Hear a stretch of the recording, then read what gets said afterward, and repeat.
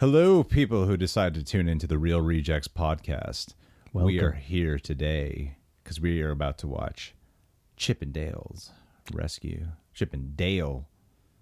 Rangers. We're going to do a movie reaction. Then after the movie reaction, we're going to review it right away. If you want to catch the movie reaction, that's on youtube.com/therealrejects. But if you just want to hear a review, stick around. There's more to come. We're listening to ourselves on our own headphones right now, and it's bizarre. It's weird. It's transportive. I'm mostly listening to you. You have a velvet. I'm really tending to the podcast voice now because I can hear myself. Normally I'm, what's going on? Yeah. Like, see, now you're like, oh ooh, shit, I've been doing this wrong the whole time. Let me turn up the gain and get close to the mic, so it's like I'm really talking to you. To you, the viewer, the listener. Yeah. The reject. So what do you think about this whole Amber Heard trial? I have many thoughts and opinions I would like to express on that. All right, guys. Stick around for our Amber Heard Johnny Depp trial. That's what you came to this review for. Oh, man. Yeah, that was good. I think they even snuck a little Yorma That was really great. That was voice great. cameo at the end. Man, that was great. That was dazzling. That was delightful. Other D word to complete alliteration. Dale-rific. Chiptacular. Monterey.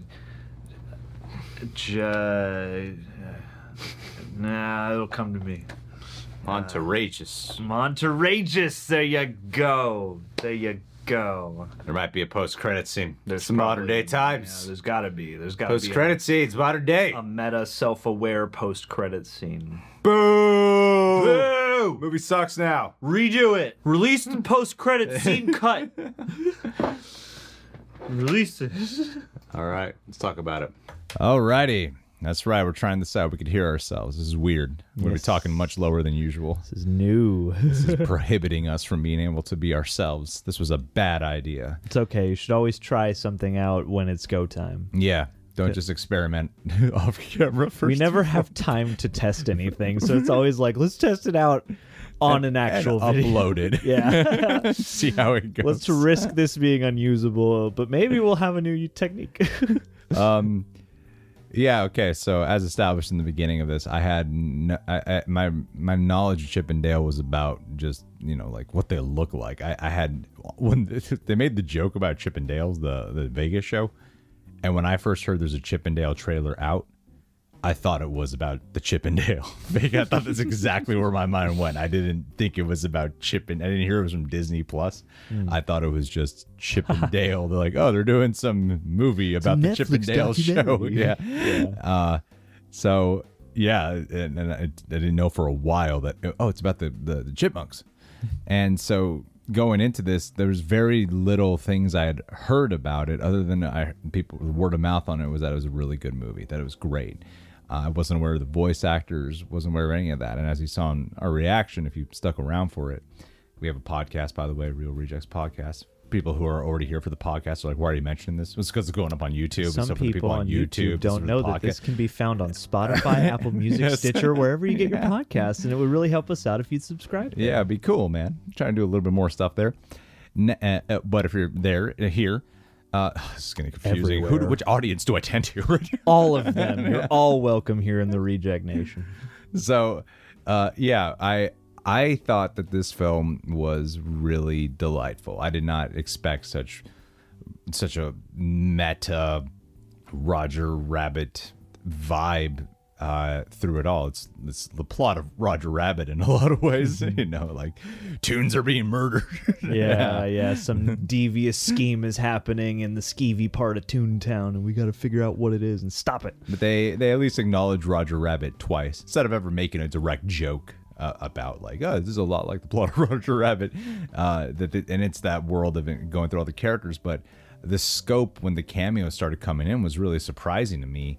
because of all the different IPs, and it's like Roger Rabbit, very specific IP you were dealing with. If it's a Warner Brothers movie, it's only people in the Warner Brothers umbrella who you're dealing with. Well, Roger Rabbit did break ground in that they have that piano sequence where it's like Daffy. Oh, it's and like Donald. Daffy. That's right. Yeah. Yeah, it was like the first. It was a big moment for crossover. Right. rights, yeah. But still, like, But this is way further down that. This still rabbit hole. bridges a whole bunch of other types of animation style. Like I love how they made all these jokes of things you can make fun of over the years of the evolution of animation, especially with the back in the day, and sometimes movies still suffer with it, that back in the day CGI dead eyes look of the Uncanny Valley I thought was awesome. All the different kinds of the stop motion animation with the Gumby and the way they utilize everything. There seemed to be not just like obvious jokes, but a genuine sense of adoration for it all, which made it that much more complimented. I think aesthetically, the choice to make Dale the 3D animation and Chip, keep him at his hand-drawn animation, also worked so well, like not just as a commentary of the way times have changed, but also as a reflection of who these characters are. Two characters who are also stuck in the past in their own different ways.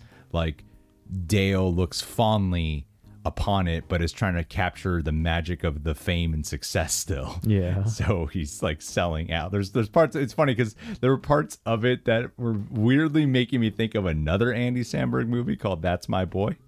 And everyone's favorite Adam Sandler joint too. There were parts of it where Dale was kind of like Andy's. It was for some reason making me think of the Andy Samberg and even though that's a father and son story, but the dynamics of having Andy Samberg and the way Chip is portrayed here. That's a R-rated. Kids, if you're listening to this review, don't watch that movie. No, this would be a good double feature. Yeah, maybe actually, thematically. Sure. Things about unlikely double features are underrated. Whereas Chip is stuck in the past, but in a grudging sort of way, and in a bitter kind of way. Yeah, I really think like the way they are as characters is really fleshed out well, and I thought keeping that the center and the focus instead of doing what a lot of these movies tend to fail at, where they get so caught up in only Easter eggs and only cameos and fun appearances and quick little nods, quick little one-liners. They still made it a story that honored the LA cop genre. I thought it was really inventive and exciting and funny, and the way they did their meta commentary was wonderful. Like I don't have any issues with this movie at all. I don't really have a single complaint. I never found it annoying or anything. I thought it's like little nitpicks you can do, but I think that would just be me trying to find something that I don't actually have a problem with. Yeah, I thought this was pretty inspired overall, and something I feel like especially. I mean, obviously Roger Rabbit is kind of the touchstone, but there are other things that blend, cartoon reality with real life, or animated characters with real life. Yeah, Space Jam, or even the Sonic movie recently is kind of an example of that. And I feel like there is a tendency, and I guess you could look at Space Jam, A New Legacy, and kind of see this happening, where it's like they lean maybe a little too heavily into like, yeah, it's a cartoon, there are no rules, we can have reckless abandon for everything, and just dump, recognizable properties. Like, it's funny, there's so many things you can sit during this movie and go, it's that, and it's that, and it's that, blink and you'll miss it. And yet, somehow I felt like they really knew where to lean into the cartoon and when to lean out of the cartoon, and to take certain aspects seriously, or to at least treat them with the credence of characters who actually care. And it reaches this nice. It was like partway in, it was like at the half hour or 25-minute mark, where I was like, they're treating this like a real movie. Yeah. And they're letting Chip and Dale, their emotional journey and their relationship story grow at a very natural pace, whereas I feel like a lesser movie would try and fast track that stuff to get to all the fun gags and all the fun effects that we want to see and that are so dazzling to behold. But yeah, it's that simplicity at the core of them having to confront and really understand both their own feelings about each other as well as themselves and open up about all that stuff. But it's also that they're trying to help, one of their immediate team. And so while it's not like being back in the cartoon, it does have this really natural core to ground it. And then you have all the extra fun around that. And yeah, I thought this built, it's funny, there are a lot of similarities to Roger Rabbit, but I thought this built really nicely and justified its existence by lovingly and beautifully combining so much and really going to show. And we were talking with a friend, our friend Erica, a while ago, who kind of put it to us this way, that like a lot of people mistake animation for a genre when really it's a medium all unto itself. And this is a really great example of that, because you see hand-drawn 2D animation from all different eras, from like the hose style in black and white to the more modern style that looks like it's done on a computer, to things in between. And then you have the claymation, and you have this 3D, and there are multiple approaches to all those things, so much so that Uncanny Valley, I was like, wow, you guys left no stone unturned in really looking at the growth of animation in all its different facets over time, and incorporating those and making those characters feel alive, and treating each of their realities or each of their forms as just part of this world. And so that's, another thing that Roger Rabbit did really well is, I really believe that just all these people kind of coincide together. Yeah. And as opposed to just breaking the wall and making some obvious joke.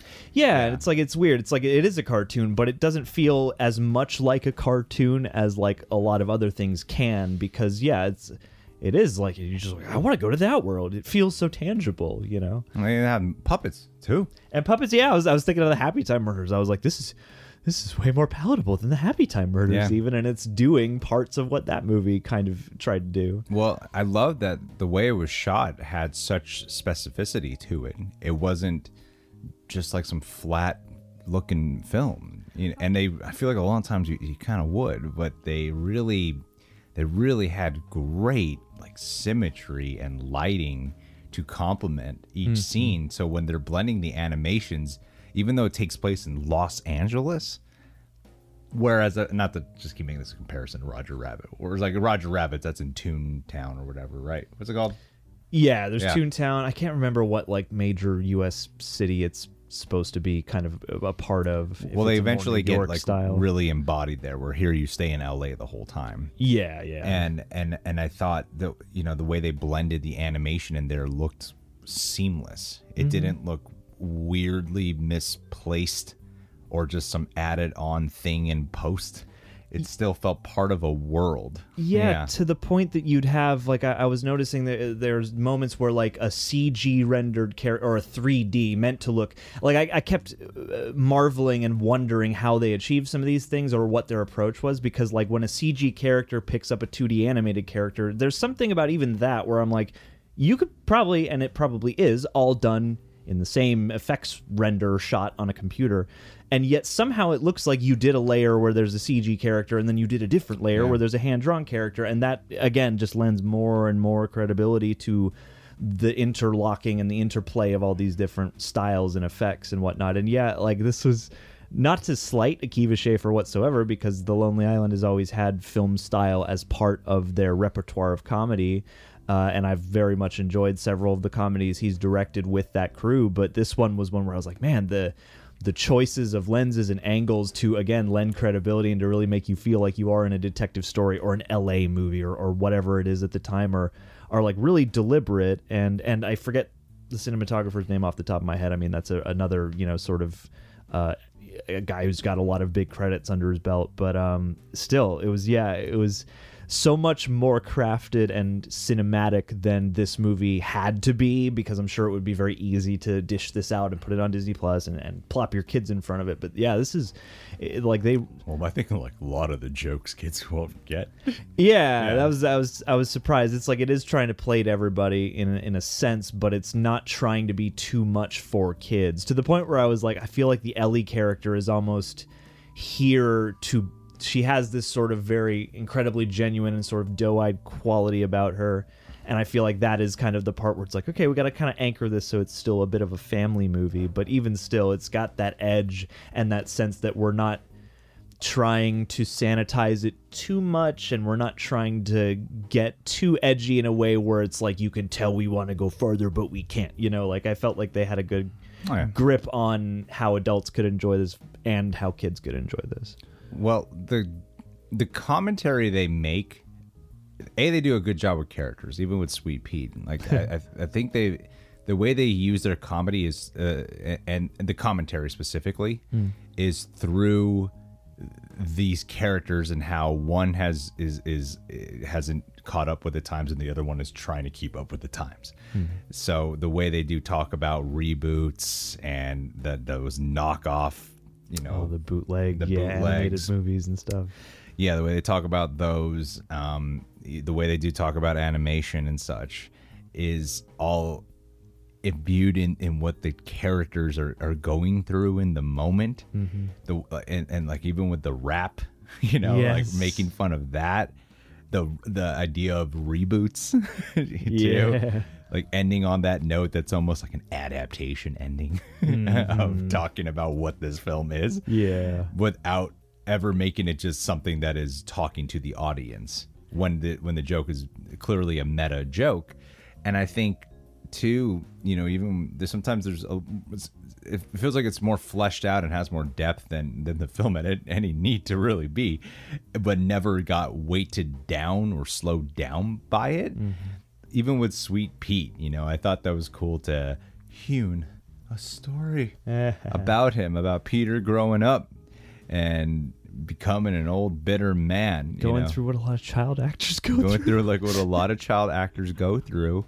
And how he becomes the amalgamation of so many things that have gone wrong. And so many things that have been extended and adapted. And this is a crossover catastrophe when he's that big villain at the end. It's an IP mishmash. It's like literally the nightmare that this could have become. I think that's so smart. You know, like I think Ralph Breaks the Internet did a really good job on that film. I thought did a really good job on doing all the Disney spoofs and stuff. What I really liked about this one too was as many IPs as they we gotta talk about Ugly Sonic at some point. Oh, we do. As many IPs as they sweep across here. As many as there are. Actually, the headphones helped me out there because I noticed my voice was traveling here when I was talking there. So I was follow the bass. I gotta focus my voice here. So what were we just saying before I mentioned Ugly Sonic? The IPs. All the characters. With the IPs, they never went to, unless I totally missed it as some random Easter egg, they never went to Star Wars and they never went to Marvel. They even did DC, but they didn't hone in on doing jokes that Disney 9 times out of 10 would have, like, we have Marvel and Star Wars, let's do that. And they never went down that path. And I actually respected the restraint on that. Yeah, it's like I think they are in there, but it's not. And I love Free Guy, but it's not Free Guy, where it's like, oh, I can tell the one sequence where this is after the Disney merger, and now we can do that. Yeah. Whereas here, it's like it's so. They like those things pop up, but there's so many other things that are popping up that are exciting, that are featured, that get that attention. I don't remember them being there. The Star Wars is toward the beginning at the convention when they cut to the 2 mice, literal mice. Oh yeah. But even that is not the most obvious. Like, you know, it's not like Dale pulls out a lightsaber at some point like you would imagine a Star Wars nod in a movie like this to be. And I appreciate too again. Well, they're also at a con. You know, so it works within there, exactly, and that it's so brief. It's not the focus. And I thought that was another nice choice. Is it makes a lot of sense for these characters to be at conventions and signing autographs and whatever, and that gives you a chance to almost have your like goofy Space Jam background actors who just are people in cosplay, but then also have the characters around. In real form, and it creates a world rather than a conveyor belt of references. Like, and I love that in a day and age where it's like you have Space Jam: A New Legacy, where clearly that's Warner Brothers partially strutting their entire stable of IPs and characters. I am appreciative, and I'm sure that perhaps the breadth of what Disney owns is probably beyond what I am aware of, but it seems like they probably had to pay at least certain people to use their IPs. There are definitely some Warner Brothers characters in here, and there are definitely some characters that aren't included in Fox that are in here, as much as there are a lot of Fox and other characters. Well, there's DreamWorks too. There's E.T. There's E.T. They there's a lot. Sonic is paramount. Sonic, yeah. And that's another example of like, there's tons of Disney stuff in here, but I appreciate, and especially in some kind of spiritual Roger Rabbit successor, that they went across the aisle, paid a little money to other people to bring the characters together, and I always feel like there's sort of a laying down of the ego when that happens. Yeah, because this was about the animation departments. Yeah, and I think that got a lot of respect. And the fact that they got to get Ugly Sonic is so crazy to me, because most of us can remember when that trailer came out and the outrage and the fact that they changed the design because of the outrage. And that's something they like tried to bury, like they hid that trailer, and then this character gets to live on, like, and be a character and a different version of Sonic, like a completely different version, and still make fun of that in a way that it's like a recasting. Yeah, that only works because of that outrage. And it's like, oh, that's so funny that they gotta make a character out of this, and it's the benefit of the outrage of what happened there. It's kind of nuts. And the original design of that kind of gets to live on, even though they tweak it. They make him like taller, older, fatter. Creepier. Creepier.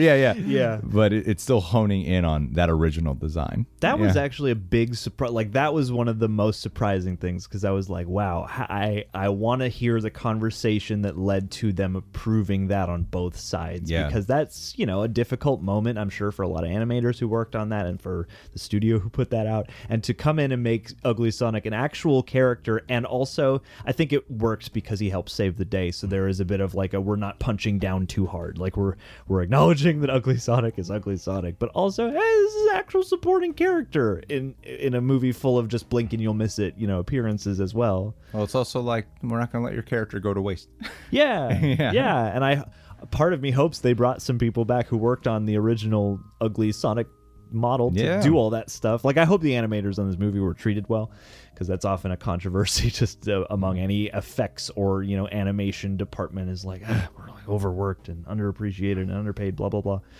So I really hope that in a movie with such celebration, that the animators and that department, all those people, got to really embrace and feel the joy that they're delivering us with the movie. Sounds like they couldn't get Nickelodeon. Was there Nickelodeon characters? I don't remember. There were some. There were some. I mean, they definitely... Because they tell that whole story with Ellie's background, but I don't recall seeing any characters. There probably are. I don't remember them being featured super prominently as like speaking or featured characters, Gotcha. but there are definitely some...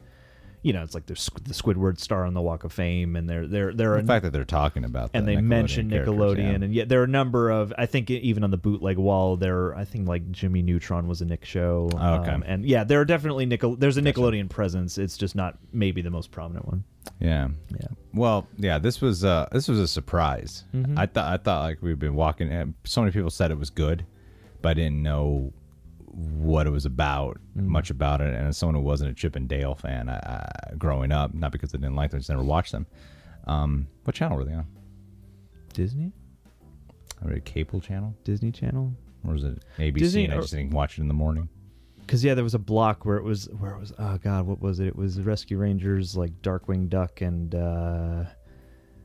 DuckTales? I'm not sure. I feel like they might have been on the Disney Channel, but it could have been like an ABC Saturday morning block or something like that, or maybe they played in both places. For the longest time, there's only one TV in the house. So I just didn't watch it. But this was great, and I hope people watch this movie, because this was awesome. Yeah. This was an awesome movie. This was really awesome. Yeah, it's one of the best things I've seen all year. Absolutely, yeah. This brought me a lot of joy. I can't wait to watch it again. I can't wait to show it to people. And two, I appreciate, like, I thought the voice cast did a really good job, because it's easy to fall in the hole of having a bunch of celebrity voices and not having it feel like not missing actual voice actors. And I know that there are probably arguments to be had about who gets included in a movie like this, but I feel like they did have some also classic voice actors lending their talents as well. Definitely.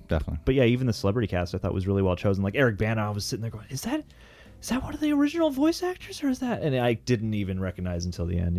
Yeah. So, all right, guys. Well, What did you think about Chip and Dale Rescue Rangers movie? Leave your thoughts down below. Is your childhood satisfied? I mean, mine is. Mine is. Without it playing This is the best so possible much on my outcome. childhood. This is the best possible outcome for this.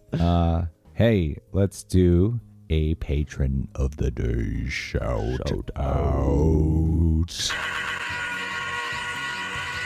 Everett Pixelmite Baker. If ever a film demonstrated the might of pixels, it's probably this film. Plus, there was a baker in the movie. He was a shady That is guy, true. but he was bacon and he had bread, no matter how many illicit weapons might have been hidden in the bread. Everett is a shady individual Everett as well. is the shady. If you were a cartoon, you would be like one of those cartoon robber guys with, like, you know, the beanie hat and the 5 o'clock shadow and, like, you know, one gold tooth.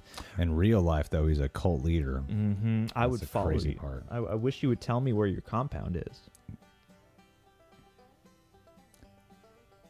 I'm sorry, I really set you up for a dark joke, and I think I went too dark there because of where you went. Kids love cult jokes, though. I know. Kids are watching these Netflix documentaries about cult leaders. Yeah, man. And I think Everett might be featured in one of them one day, and I just thought it'd be cool to be like, you know, people are like, hey, I saw Charlie Manson once at Spawn Ranch when I was riding a horse. I thought, like, hey, mentioning that we know Everett. We saw Everett Pixelmite Baker. Used to subscribe to our Patreon before he did all that crazy stuff. Yeah. Oh, man. But he gets all these hot girls. Yeah, man. Just following him. Yeah, people love a crazy person. I just don't understand. People love a charismatic, unhinged person. It's just, he seems like so passionate. He knows what he's talking about. And it just makes you feel like you're the only person in the room. Sometimes I'm there and I'm like, he's talking directly to me when there's like 100 hot women there. And I'm like, And it's just a you. random dude there. Yeah.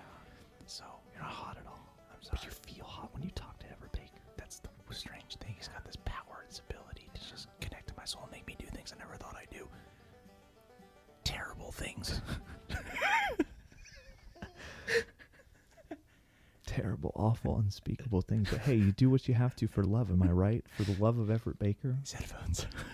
I know, right? They are a drug. We're going to do ASMR What happens when Let's crank the what gain. happens when we can hear the sound of our own Crank the voice? gain really high and whisper really low, so you can hear the inside of our mouths. Every breath. Let's end the video before we blow people's eardrums out.